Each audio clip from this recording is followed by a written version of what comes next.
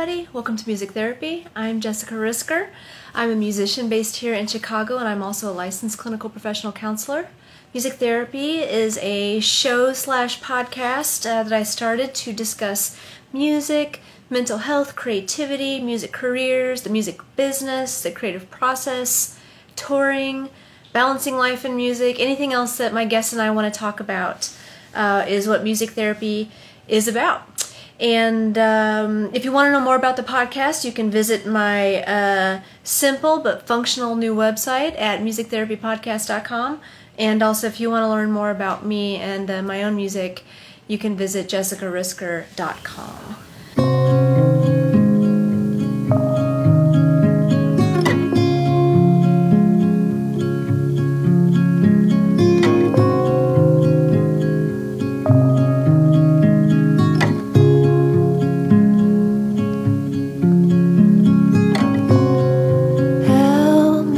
Help me find my way.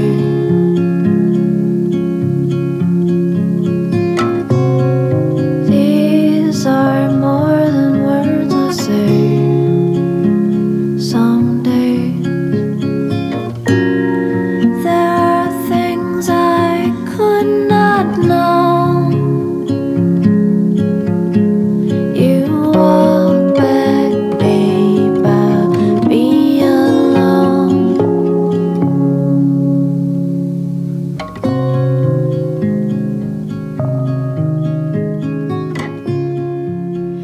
That was just a little snippet of my song Help Me, which is on the album I See You Among the Stars, which you can find on Spotify and Bandcamp and anywhere you stream music. Tonight, I'm really excited to talk with Bill McKay. I'll have him on in just a second. He just put out a new album, and we have some really interesting things that we're going to talk about. Let me go ahead and invite him on.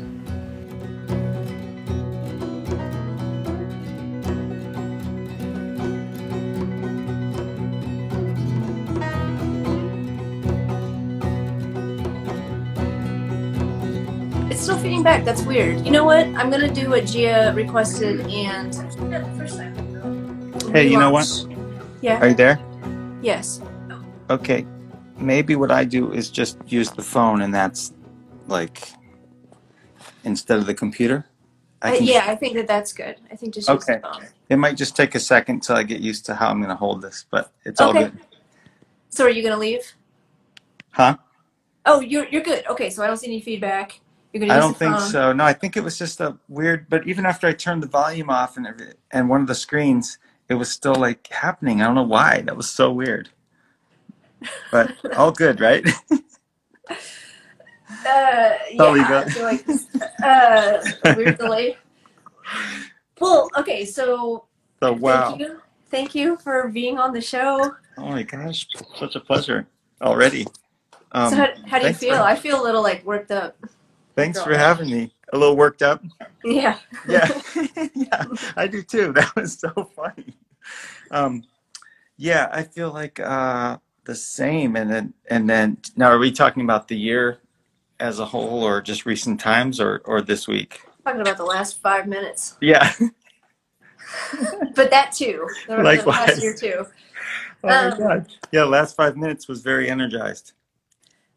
Well, let me So start you fun. off with the question I've been starting with, which is, can you orient us, the listeners, the viewers, to what a typical week looks like for you these days? Can you kind of give us a picture of your life? Oh, that's an interesting and good question. Yeah, I think so. Well, it's been weird because, like along with most of us musicians, everybody that we know for the most part in music, I think, I lost all my employment in music-related employment, for the year and all that. Nothing new there really. But also I had some other supplementary income and things like that, and which I got laid off from that as well. So so the typical weeks have changed in some ways because I've adapted more and more as the years gone on, to that. But and when I say adapted, I think what I mean is that I it was like learning how to be productive in a different way, where I didn't have the tension of those other things that I was playing against, that that made creative work kind of um, it just well that's it. It just had something to play off against, the creative work. So uh, having so much time this year has been weird. I found I had to like carve out my week a lot more and just be a little more what's the word? Just concentrated, on what I was going to do to get some things done, and get things working. Do you feel like it helps you to have, more structure or kind of a schedule? Does that help your creativity? Or Well, I think you know what? I'm probably overstating in one way because I don't know if I have schedules normally that much, but I'm uh-huh, pretty good with deadlines and things like that. uh-huh, It kind of gets my pen moving, and I can be really productive when there's something coming up, or yeah, when there's a deadline, or I only have a certain amount of time. That's usually good for me. mhm. Um, but I think I'm kind of productive anyway. I'm not. I'm usually working on something. So I would say, sort of weeks have been.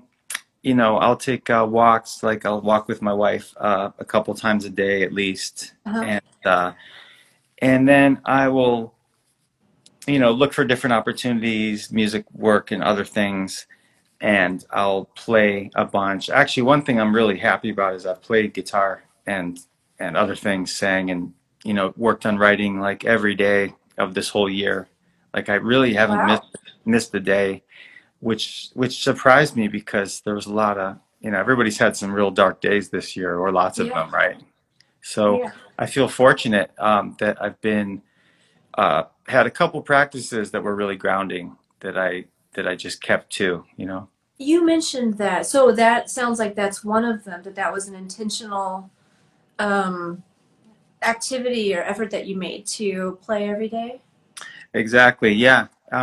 Yeah. And it was, and really just coming from the urge to do it, but maybe the urge was there was more fuel on the fire to do it, because I'm trying to deal with all of this psychological material like everybody is this year, Yeah. and with things being heightened in the way that they have been, it's really helped me to just do that. And often I'll play for a good while, and it depends what the day's like. Sometimes, the times all vary in the intensity of it, but it's been very consistent.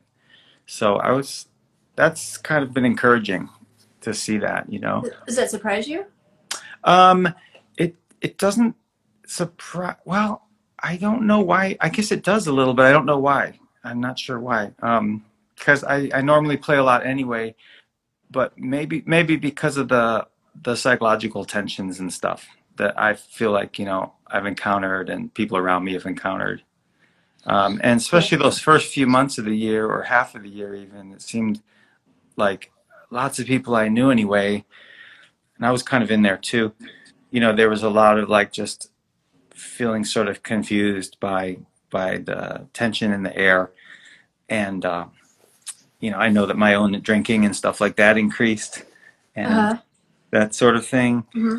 So, so I think there was I think there was more like trying to grapple with this really unknown and unsettling situations, and So, going back to this idea of sort of consistent practices that you've had, so making sure that you're kind of being musical every day, going for daily walks, is there anything else that you have tried to keep consistent to keep grounded? let's see. Yeah. I think you're covering the microphone a little bit, just so you know. Okay, gotcha. There you go, So, that's better. see, I'm trying to adapt to this phone. You're doing great. It's going good. Okay, I Yeah, hope I'm mostly in the frame. yeah, you're great. Um, and there were a couple things. I mean, these have also changed a little bit. They sort of dropped off with me somewhat, but I was doing a bunch of yoga with my wife Cheryl, and there was a lot of yoga at first for quite a while, and then even any kind of like physical stuff I was trying to do with her. Also, some ballet stuff, whatever things that were on the net that were cool. Hmm. or we liked the program or whatever. But also just, our own practice like yoga or, I would do like meditation on my own and stuff like that too. So those were helpful. And I think also reading, which surprised me. I don't know if you've been doing a lot of reading, like, or if you always, if you're doing more than you did or less Does the before. internet count? Yeah, I think it does. Read a lot of news. Yeah, right. A lot of news. Yeah. Yeah. Um, but I was always like, as a kid, especially, and later too, I was always a big reader. But then I got so, what I felt like I got so busy, or life got dense, in the last Hmm. year with all sorts of stuff, that I was just really not doing that kind of creative reading, or reading plays or poetry much, or novels, that kind of stuff, which I used to do quite a lot of. And so it surprised me that I had gotten back into that so much this year. Just really like reading a lot of stuff I'd wanted to read, and new things, and just uncovering new things people told me about. I And so saw that great there practice. was, Yeah. and sorry, what did you say? I didn't Oh, hear. that's been a great practice for me as a kind of a meditation. I saw that you had referenced a book, I don't remember it right now, a book of plays that influenced your most recent album. Was that part of the reading you had done this year, or was that earlier reading? Oh, it was. Yeah, absolutely. Yeah. It was Sam Shepard, Seven, what's it called? Seven Plays? I think it's called Uh-huh. Seven Plays. Yeah, Sam Shepard, who's a lot of people know as an actor, but is this great playwright too. And yeah, that was one of them. And I've been for a long while. I was just avoiding these big books. Anything over 3-4 inches. Uh-huh. I would, I would, I was sticking to short stuff all the time. So that was one of the books. Yeah. And then that was fun because I got really into, like, I used to like to read plays a lot, and then so I got more into that again. What do Um, you like about plays? Reading plays. Reading plays, I what do I like about reading plays? There's so many things. People think that's funny sometimes because, obviously plays are kind of written to be seen. Hmm. Um, but I love the idea of dialogue, like we're having now. Um, I love the interplay and all the different ways that can go, and that's just such a central thing to humanity, and um, our transmission, all of our communication, our transmission of knowledge, and just I love the idea that somebody can sort of just be in a room and sort of be writing this relationship, and Hmm. the idea of filling in the characters with just language. And sometimes it's just a page or half page, and you read it and you've got this complete idea of these people or this couple, or this individual. And yeah, I love all the ways that it can go in your mind without having to be on the stage too. So. Very imaginative. hmm Yeah, it's kind of like poetry in that way, yet with this sort of definite purpose. The only thing that I think is strange about it sometimes is there are the plays to me where on reading them, you don't have any vision of like a stage or any plan. Hmm. And there are the plays I think where I can't quite get out of that. Does that make sense? There are the ones where I can see the family, say, in the house or what's Yeah. happening, or the taxi cab or wherever it is, and that's all I'm kind of seeing. And there are ones where I'm seeing the staging as I'm reading it, and I don't know why that is. And I So don't. which one do you prefer? Well, I like where you're just sort of where you lose all touch with that it's a staged thing. Oh, yeah. Hmm. Yeah, and I don't know if that's because some people the way they write, and it's the stage instructions and etc. Um, and that certainly doesn't kill it for me. There's some of my favorite plays are like that, but it's a funny thing to me that that I'll sometimes see the play as if it's in the theater, like as I'm reading it. Is that weird? I don't know. No, I don't think it's weird. Uh, Ellen, going back a little bit, she asked if you had any suggestions for books or reading. I think is what she's referring to. Anything you want Oh, to share? Yeah. I just read this, which has really been amazing by Diane Solway, which is this. This is a great biography of this, amazing ballet dancer, Nureyev, which most probably. How do I? I'm trying to get the picture. That's so weird. Why am I doing that way? It looks like this. Have I got it straight? Sort Yeah, of. yeah, we Yeah. can see. I see sharp features. I see Yeah. Oh, yeah. chiseled cheekbones. Yeah. Rudolf Nureyev. And this was just one of the best, like most kind of sterling biographies that I've read. And I don't even know if you have to be interested in dancing or anything to get into it, because he had such a forceful, kind of amazing personality, and that um, comes across in the book, So, There's a question if you write too oh, hey, Sully. from Yeah, Sully. yeah, I do. I've been That's another thing that was nice about this year is I got deeper into writing, and I've been doing it for a long time, for years, and occasionally published a few things, a few chapbooks and things like that, thin volumes. Uh-huh. But I've been really excited about, I guess, what's to come, because I'm working on a few writings now that will be public, like a book of poetry, and then there's some other writings that will come out in a couple publications. Uh-huh.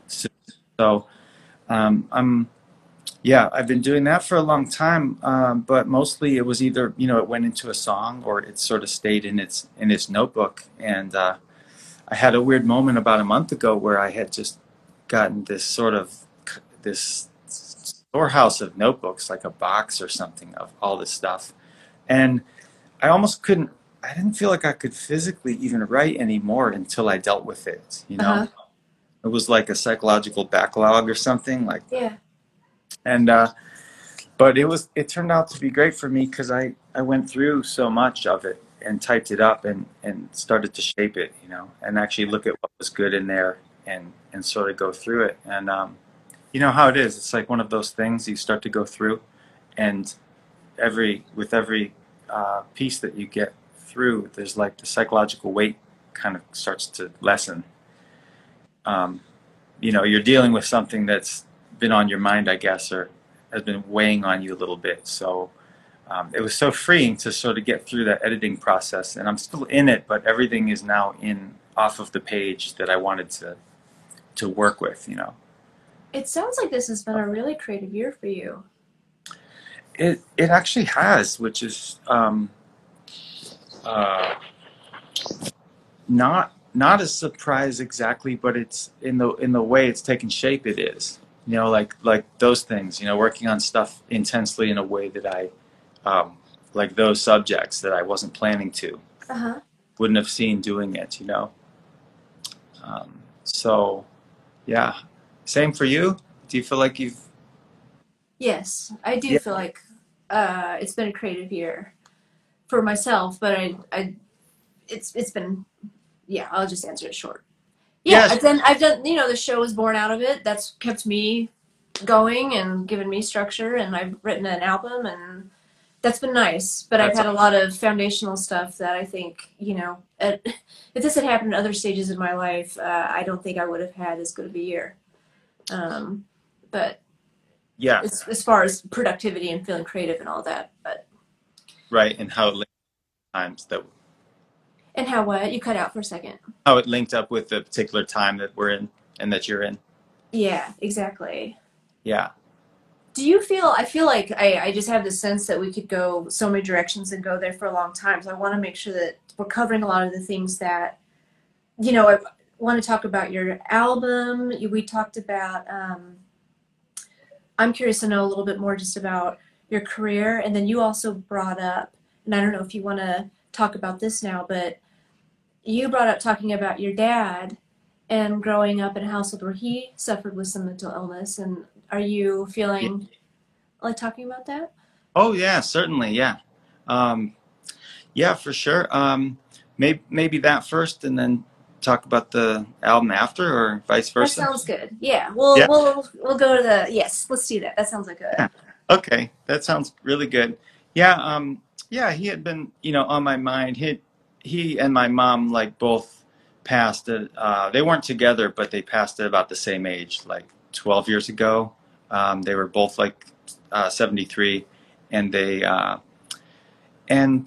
but my dad, I'd been thinking about a lot because, well, when you asked me about the show, I was like, oh, this would be a good chance to talk about some of this stuff, good. and because he was. His life had so many aspects to it, and things that relate to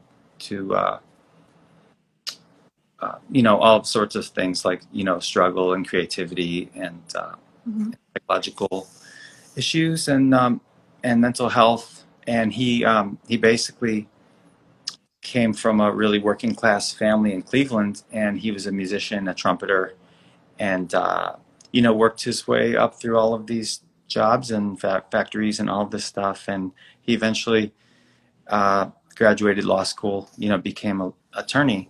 Uh-huh. But he he didn't have his first manic, he didn't have his first manic episode, his bipolar episode, until he was about uh, 33, I think, or 34. Oh And wow. that's early or late, but he had already had two kids, me and my brother, and a family. And How old were you at that time? oh, I think when he had his first episode, I was like one, Okay. and we were living out in Los Angeles, where we lived for like when I was one for like a Uh-huh. year. And he basically, I think it was brought on. There had been some bipolar, I don't know what you say, issues or bipolarism in the family on his mother's side. Uh-huh. And but I think that the pressure that he was under with this new job and having moved his family across the country to the West Coast, Mm-hmm. I think was pretty pivotal in creating this kind of stress that led to him having that kind of attack at that time, you know. And so that was sort of the first thing, and it was something that he didn't have at all times, and I think this is why I also wanted to talk about it because for one thing, this was a really accomplished man who was really creative Mm-hmm. and did all of these things. And I feel that there's often a lot um, of course, stereotypes about people who struggle mentally with various issues like Mm-hmm. this, right? And so I think it's important to talk about people as regular, as people leading all these kinds of varied lives, Yeah. and that they also struggle with this disease or a version of this kind of disease. So, um, but it was something that it recurred sometimes every 5 years or even every 10 years, but and it would often be for brief periods, maybe 2 weeks, something like that. But you can wreak a lot of havoc or suffer a lot of stuff can break down in a few weeks, So like are you job. talking about manic episodes every few Exactly. years or so? Okay. Yeah, he'd have manic episodes, and they would just sort of, um, they would cause a collapse of a lot of things in a short period of time, especially like employment and sometimes relationships with people, although not always, but often he would lose jobs and things like that, and that would be a kind of torturous process, to try to find work and retool Yeah. and deal with the emotional baggage of all that too, or the emotional fallout. And then, Right. it led to our family moving around a lot too from an early age. I was lived in various different places in pretty short succession. So it Are, was, yeah, go ahead. I was going to ask if are you comfortable describing like the type of behaviors he would engage in, or maybe give an example of something that he would, you know, Oh, yeah. do when he was manic? Oh, yeah. Yeah, certainly. A lot of the things would be probably typical things that other people having that disease experienced or people around them have noticed. But it would range from, very heightened sense of almost a triumphant sense of grandeur, Uh-huh. delusions of grandeur, say, um, and plans that would kind of accompany that, like, we should just drive to Alaska now or whatever, things Would like. you do that? Would you all get in the car? And... Not quite that extreme, but there'd be versions of that, Uh-huh. And sometimes, especially when me and my brother were older, we went along with him on some of these trips just to keep him safe because he was going to go off at and do it anyway. Yeah. One of these trips, say, was from Pittsburgh to Toronto, just on a whim. Yeah. Of course, people do things like that on a whim all the time, but was quite different because you're Mm-hmm. dealing with somebody who's in a really highly heightened state and can very easily get into trouble depending on who's around or which way their emotions go. And Yeah. so that would be one example with something like that, where we would head off somewhere and have weird adventures, trying to just keep our eye on him and make sure he doesn't sort of get in trouble till he comes down, and would either, if we could, um, sometimes, we'd be able to get him into a hospital or a facility of some sort till he kind of came down. But in the meantime, weird stuff happens, whether it was him staying up all night, night after night, wanting to do anything at any hour. And we got into a lot of weird, hairy times that way. Or, a lot of it was just worrying about what might happen. Yeah. And, sorry if I'm rambling. It's sort of. No. I want you to talk. I don't. Yeah. I'm curious. I mean, it sounds like the way that you're talking about it sounds like there was a recognition or a labeling of has this and this happens at a certain point that the family recognized this was something that he would go through. Did you have that name for it at the time? Did he have a diagnosis, or how did you guys? What was your relationship with that? Yeah, he did. He had, because right after the first episode that he had, Mm-hmm. he was. I think that was it. He just got an early diagnosis, and I'm quite sure at the time. Yeah, that was before by the use of bipolar, and which essentially to me is the same, manic depression. Yeah. Manic depression's almost more descriptive in a way, but Yeah. he was given that diagnosis, and then he was put on lithium. And, this is kind of a pivotal thing to talk about, I think, because it gets to the meat of this area of medicine then, where there was really nothing more done for you. He saw a psychiatrist, every week or something, who basically just doled out the medicine. Mm-hmm.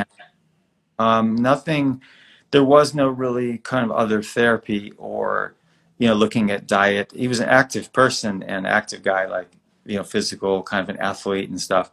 But there was no other particular information that you would sort of get in that with that diagnosis. It was pretty much like put people on lithium or a medication like that, and Mm-hmm. then that's kind of it. Well, as we know now, that wasn't something that just sort of maintained your baseline of your composure and your baseline.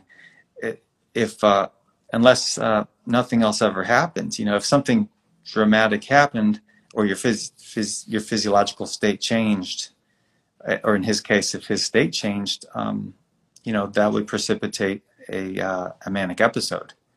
So it wasn't some wonder drug that just sort of kept you at this even keel all the time. Yeah.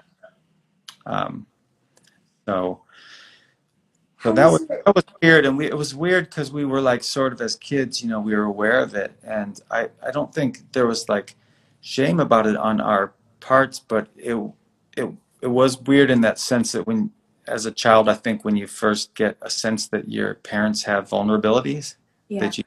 that you didn't see or really recognize before, Yeah. it was a it was one of those things, and this was like a mysterious vulnerability. It was. Well, that's one of my questions is how was this presented to you? sort of formally presented and, your dad or I'm going through this, or was it talked about, or was it just you picked up on it? How did you guys come to understand Yeah, I think kids? I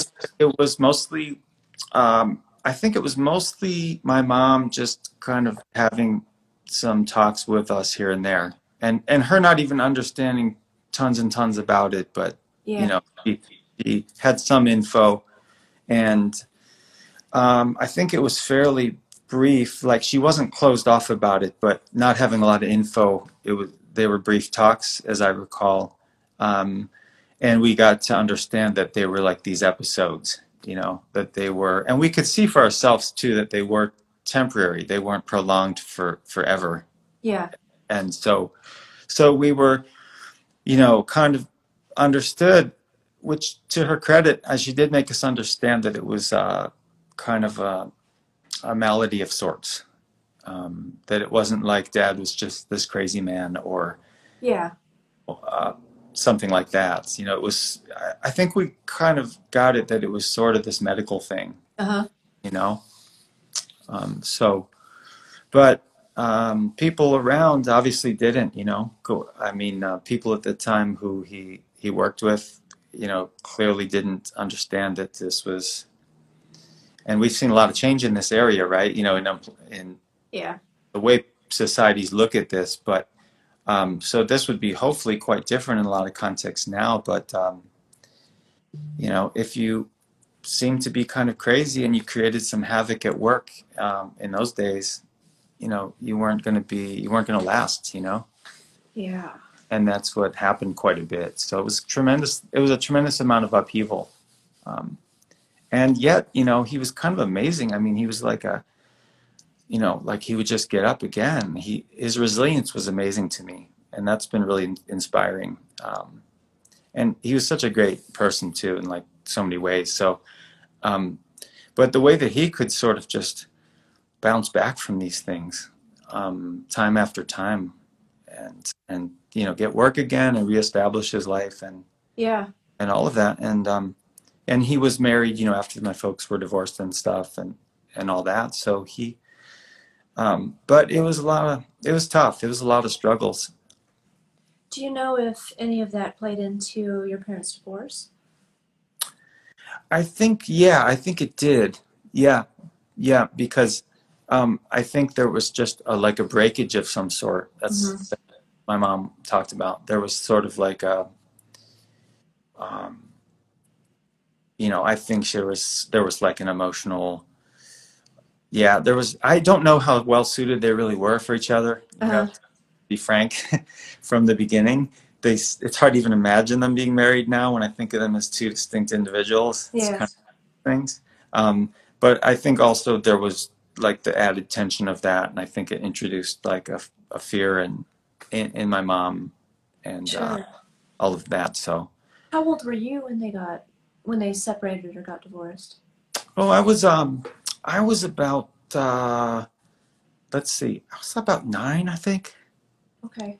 Yeah, I think I was about 9, which was the same year or maybe the year after I started playing guitar. So, So um, there was a lot of instability in certain ways in your life growing up with yeah, both the manic episodes and a lot of change, and then your parents divorcing and totally.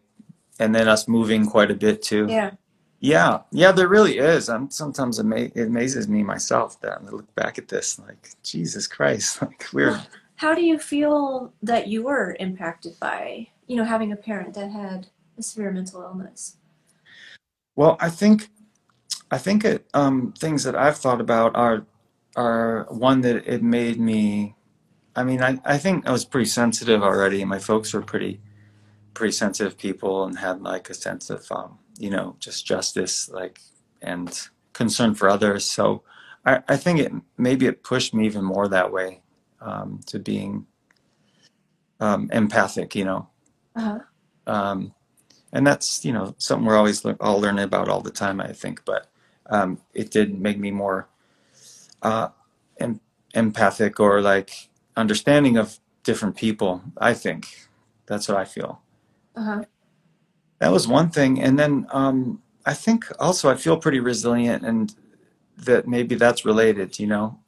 There was a lot of, with all these changes and kind of disruptions,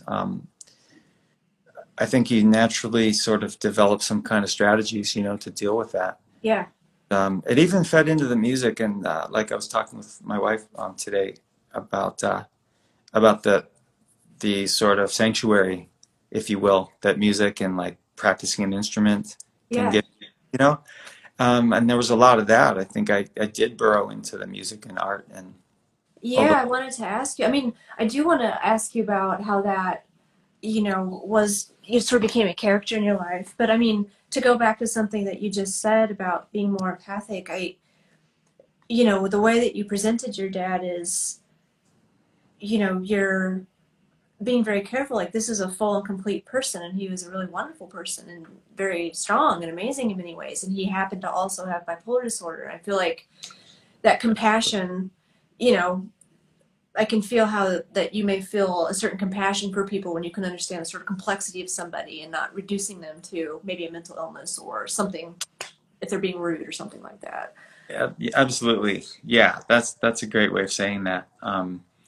And Yeah, absolutely. I think it's like I said before too, and I think we're always learning about that, and it's a process. To, you know, like just compassion is sort of a thing you're always learning, but it definitely had an effect on me, and in that way. And I guess those might be the main things that I sort of took away um, from that. Um, Yeah, it's funny. You know, there's probably like dimensions now that after our talk, I'm going to think about that haven't hit me yet Uh-huh. about it.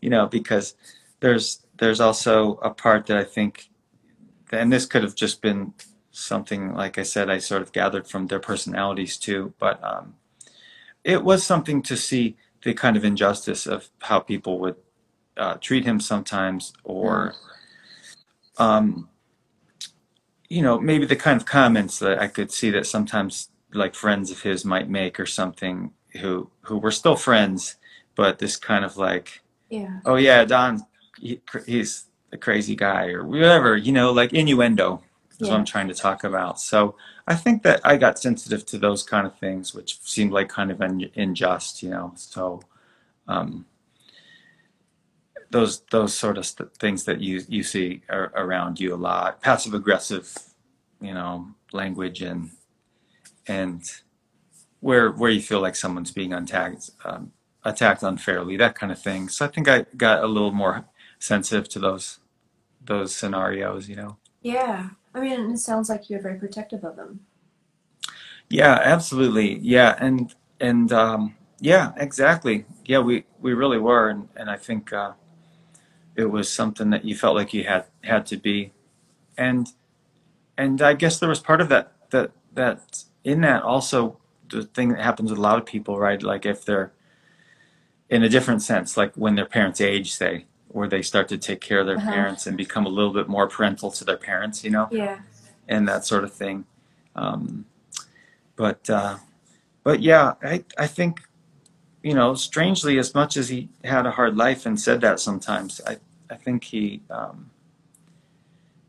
you know, sort of like had a great effect on people, and you know, he's very like beloved by a lot of people, and but it's a, I don't know, it's a kind of double-edged sword. You have that, you know, like that charismatic effect on people, and yet a lot of people dropped away from him too during the years. So Yeah. it's you know, it's one of those things. Yeah, yeah. Wow, it's great to talk with you about this. I haven't talked with about him that much with a whole lot of people, um, or in a, I, yeah, what were you going to say? or in a public forum. Yeah, this is very funny. I mean, I'm seeing the responses and I don't know if you're seeing the hearts and everything. Maybe you're not always, you kind of thinking, but Oh, I caught a couple. That's nice. yeah, no, there's a lot of people that I think are really responding to what you're sharing, and definitely we all appreciate letting us in. That's a very intimate part of your life. Oh yeah. More hearts. Thanks. No, happy to have the chance to talk about it more. As I said, I think when we were emailing that there are so many things like that, that are still even kind of not taboo to me, but to people they are taboo or something, or Uh-huh. just the kind of things that people don't want to talk about too much, or they're painful, so you don't hear it. But it kind of reminds me of that thing where everybody thinks when someone dies, like that that you want to be left alone because you're in mourning, Yeah. but so often it's the opposite. You know what I Yeah. mean? So, and some people surely do, but in my experience, a lot of people in mourning don't want to exactly be, left totally alone. They appreciate being reached out to. So it feels good to talk and um,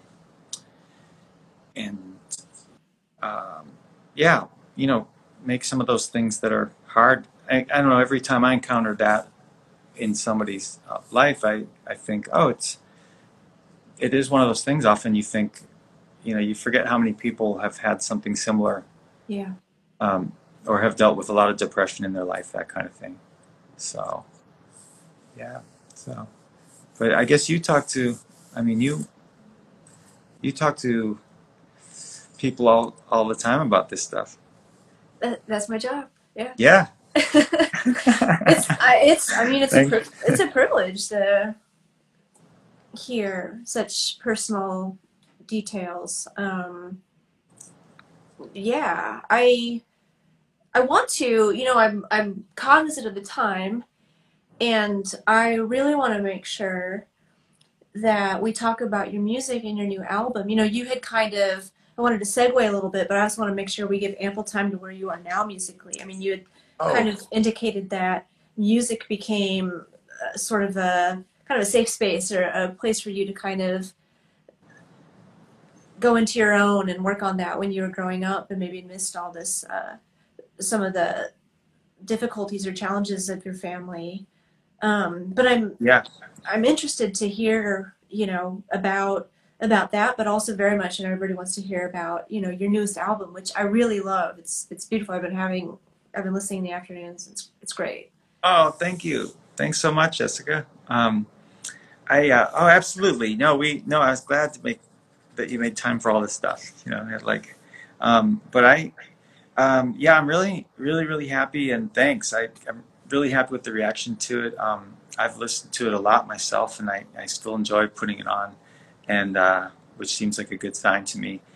Um, I'm really, yeah, I'm just excited about what that me and Nathan, hadn't known each other for a long time, but we seem to have this like pretty quickly appearing chemistry, Uh huh. and so we, got the record sort of recorded around the January, February, just leading up before COVID. So I guess that'd be 2019. Uh huh. And it came together pretty quickly, and we'd had a bunch of performances at the same weekends we were recording it, which the energy of that was kind of going from recording into the nighttime show and then back into the recording, the Uh next huh. day. And but I'm really excited that people are digging it, and this one feels really meaningful to me. And it's the second one where I've also last few years gotten back into singing, which I used to do a bunch of, and then I'd sort of gotten into a bunch of records and quite a period, where I wasn't doing that, and then it just naturally really kind of returned to me. So it's exciting to have some of those new, more of the vocal tunes on there on the record as well. Um, so that's yeah. So I don't know if you have any certain questions about it. I could ramble on.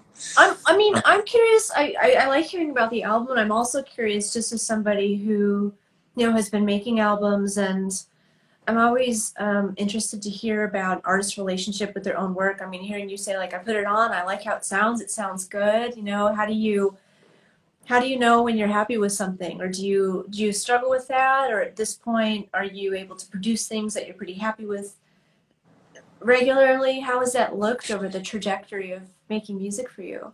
Right. Oh, that's a great way of saying that. Yeah, I do think it kind of has happened a little bit. Knock on wood, you know. But I think that I'm not sure what that is. If I'm just like, you know, maybe I'm getting easy about stuff, or I don't think so. No. I feel like my standards are not slipping as far as I can tell. But I have, you know, I have put more into the craft of music. I think it feels to me like more and more, you know, as the has gone on. So, but it's funny that you said that because I do remember the period for sure when there was just a string of things, and I'd be happy with parts of it, Mm-hmm. but I was never always happy with all of it, you know, Uh-huh. uh, like many people, you know, Yeah. and I don't think that's a bad thing. It's kind of like what leads you on, I think, and leads us to make things better, hopefully. Um, but I have to, having said that, it's really gratifying to look back. Like I feel like now I look back at the last 5 or 6 records or something, Uh-huh. and I feel really pleased with them. You know, like I enjoy it, and it feels like I think I became more attentive to things, which is helping with that. Where I I remember before where I would just there'd be chunks of some kind of qualities, something to the what I was working on that would kind of just leave my mind, or maybe I wasn't aware of them yet. You know, maybe arrangement things with the arrangements, Mm-hmm. or played something I was doing that was maybe habitual that I didn't really like, and Uh-huh. then there it is. It shows up on the record, of course, because you didn't, you know what I mean? Because Yeah. those things were still part of your practice. So that was I did feel like I started to become more aware and just think of more of like, what's the totality of this? You know, what are all the aspects of like a record or a book or something you're working on, a film? Yeah. And about Stanley Kubrick, and he was talking about the consideration of every like frame, and that, you know, that's clearly he was super oriented in this one direction, but and very obsessional probably and perfectionistic, but I liked the idea that he was concerned that in every frame something interesting was happening, and otherwise what was that frame doing, and what was that scene doing, you know? Yeah. So yeah, but still I did struggle for, and I'll struggle more, and I don't always love everything I'm doing, but I'm enjoying it a lot, and I did certainly go through long periods where I was would always be kind of you know, real critical of what I was doing. And Was it deserved when you go back and listen? Was it better than you thought, or were you right? I think it was all of that. You know, Yeah. I think sometimes it was deserved and things weren't, and other times, you know, how you go back and you're like, wow, it's actually pretty good. Like, Yeah. overcritical about that. Um, it's funny to me thinking about how many things are in the music and in also in playing live, for example, that are really where your progress seems so incremental, and maybe it takes a jump, Uh-huh. takes a leap, you know, like a big leap sometimes. Um, I was thinking about live performing because it feels really pretty comfortable to me now and has for a while. But there was a period when years ago where um, you know, somebody would tell me like, hey, you know, like by the end of that set, you were literally like had your back to the audience, like you, and it was true. And I would almost not be aware of it. I was so, I had so much stage fright, you know, so Oh kind of wow. painfully shy about performing, um, which, which is funny that you're still compelled to do it and you feel that shy about it, Yeah. you know? Yeah. I mean, I hear in what you're saying, part of what I'm taking away is some of where you are now has been a result of just kind of time and perseverance and working at it and learning and evolving and just kind of you get there. You're frustrated at first because it's maybe not quite what you want, but later maybe you kind of figure out how to get that or what to look for. Absolutely. I would agree. yeah, I think it's like the things that happen, or a lot of them that should happen if you keep doing something for, and you stay devoted to it. Yeah. Do you feel that this album Keys, was it an intentional album and you felt like you accomplished what you set out to do, or did it sort of flow out of you and you felt good about just being the channel for that? I think it actually it was a little more the first in a way, and that might be because rather than going in and just seeing what happened, which I think can produce amazing things too. And there is improvisation on it, just but I think it's because we had talked, me and Nathan, about the songs and shared songs back and forth that we wanted to put on it, Uh-huh. that we wanted to look at recording, and so I think that made it feel pretty intentional to me. And so the surprises were just the nice extra things, the sparks that it threw off as you were doing it, and it felt like inspired, and then overdubbing and adding special touches here and there. So, but yeah, it did kind of feel like it was a book we were gonna write together, and we were gonna put this thing down. But I love that process because it's always, or I feel like it always should be or can be, like a surprise too. Or I hope surprising things happen during the Yeah. process. Um, that keeps it real. There's so many more things that I wish I could ask you about. We're running out of time. I wish I could ask you about releasing during a pandemic and more about your music career. I know we didn't get to cooking, learning to cook. That was something we had talked about. Oh Maybe yeah, talking, maybe, yeah. But a lot. before we end, I want to make sure. Can you share where people can hear the new album and where they can support your music? Oh, thanks, Jessica. So good talking with you. Yeah, we could talk all night. So hopefully another time. But yeah, they can, good spots to pick up the new record, and others are just like my page on Drag City, like Bill McKay on Drag City, Uh-huh. uh, their site, and then also Bandcamp is really good. Like it's just like Bill McKay at Bandcamp. Okay. Um, and those are really good. I also have a site I keep pretty updated too. The concert section's a little empty right now, Yeah. but But it's just like myname.com. So okay. I will be hopefully filling that in more, but it's up to date with records and stuff like that.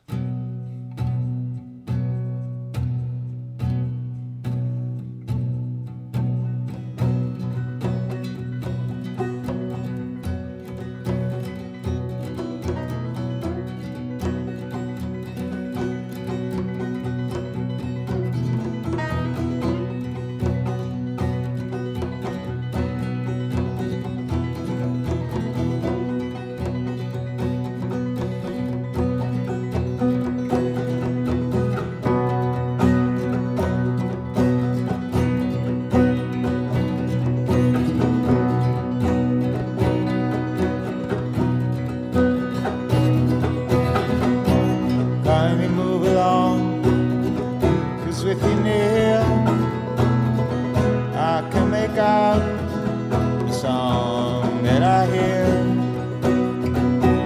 Kindly get out of the way. Yeah, get along or go astray. Haunt you by truth, captivate by lies. Now you must know where our sympathies must lie.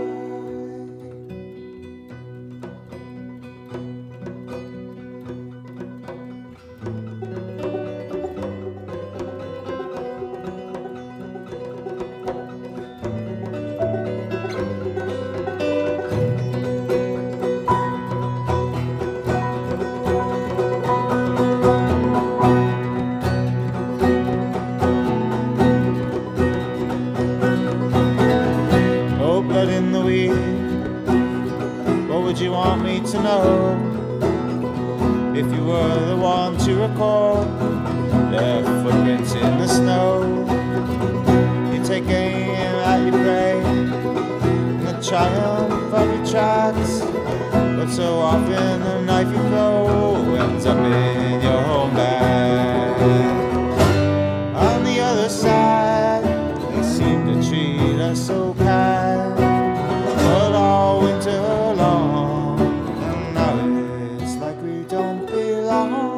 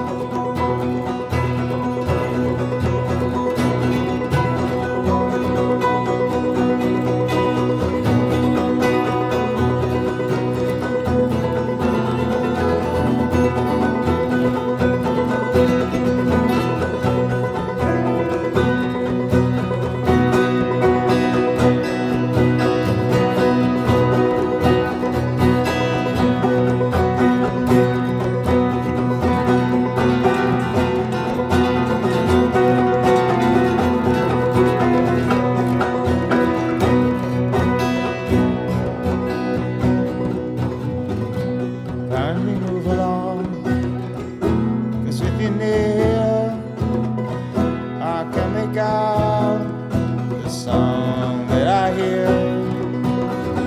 You said get out of the way.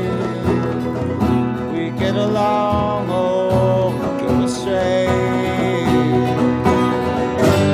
Aren't you by true, captivate my lies? By now you surely know where my sympathies must lie. Aren't you by true, captivate my lies? And now you know where my sympathies must lie.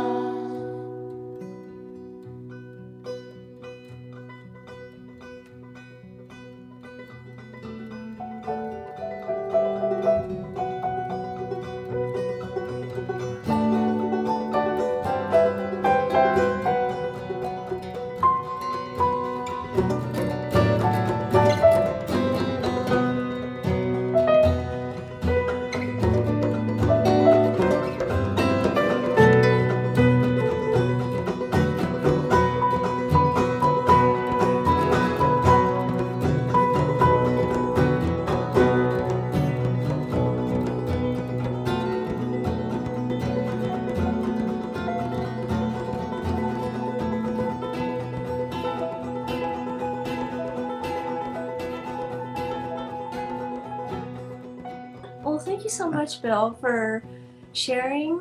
Thank you, everybody, for sticking around and listening and asking questions and sticking around at the beginning while we got things moving. You can go to musictherapypodcast.com to find out about future guests and events. And I've got some exciting news coming up to share with you guys. But hope you guys are doing well, and I'll be back in a couple weeks.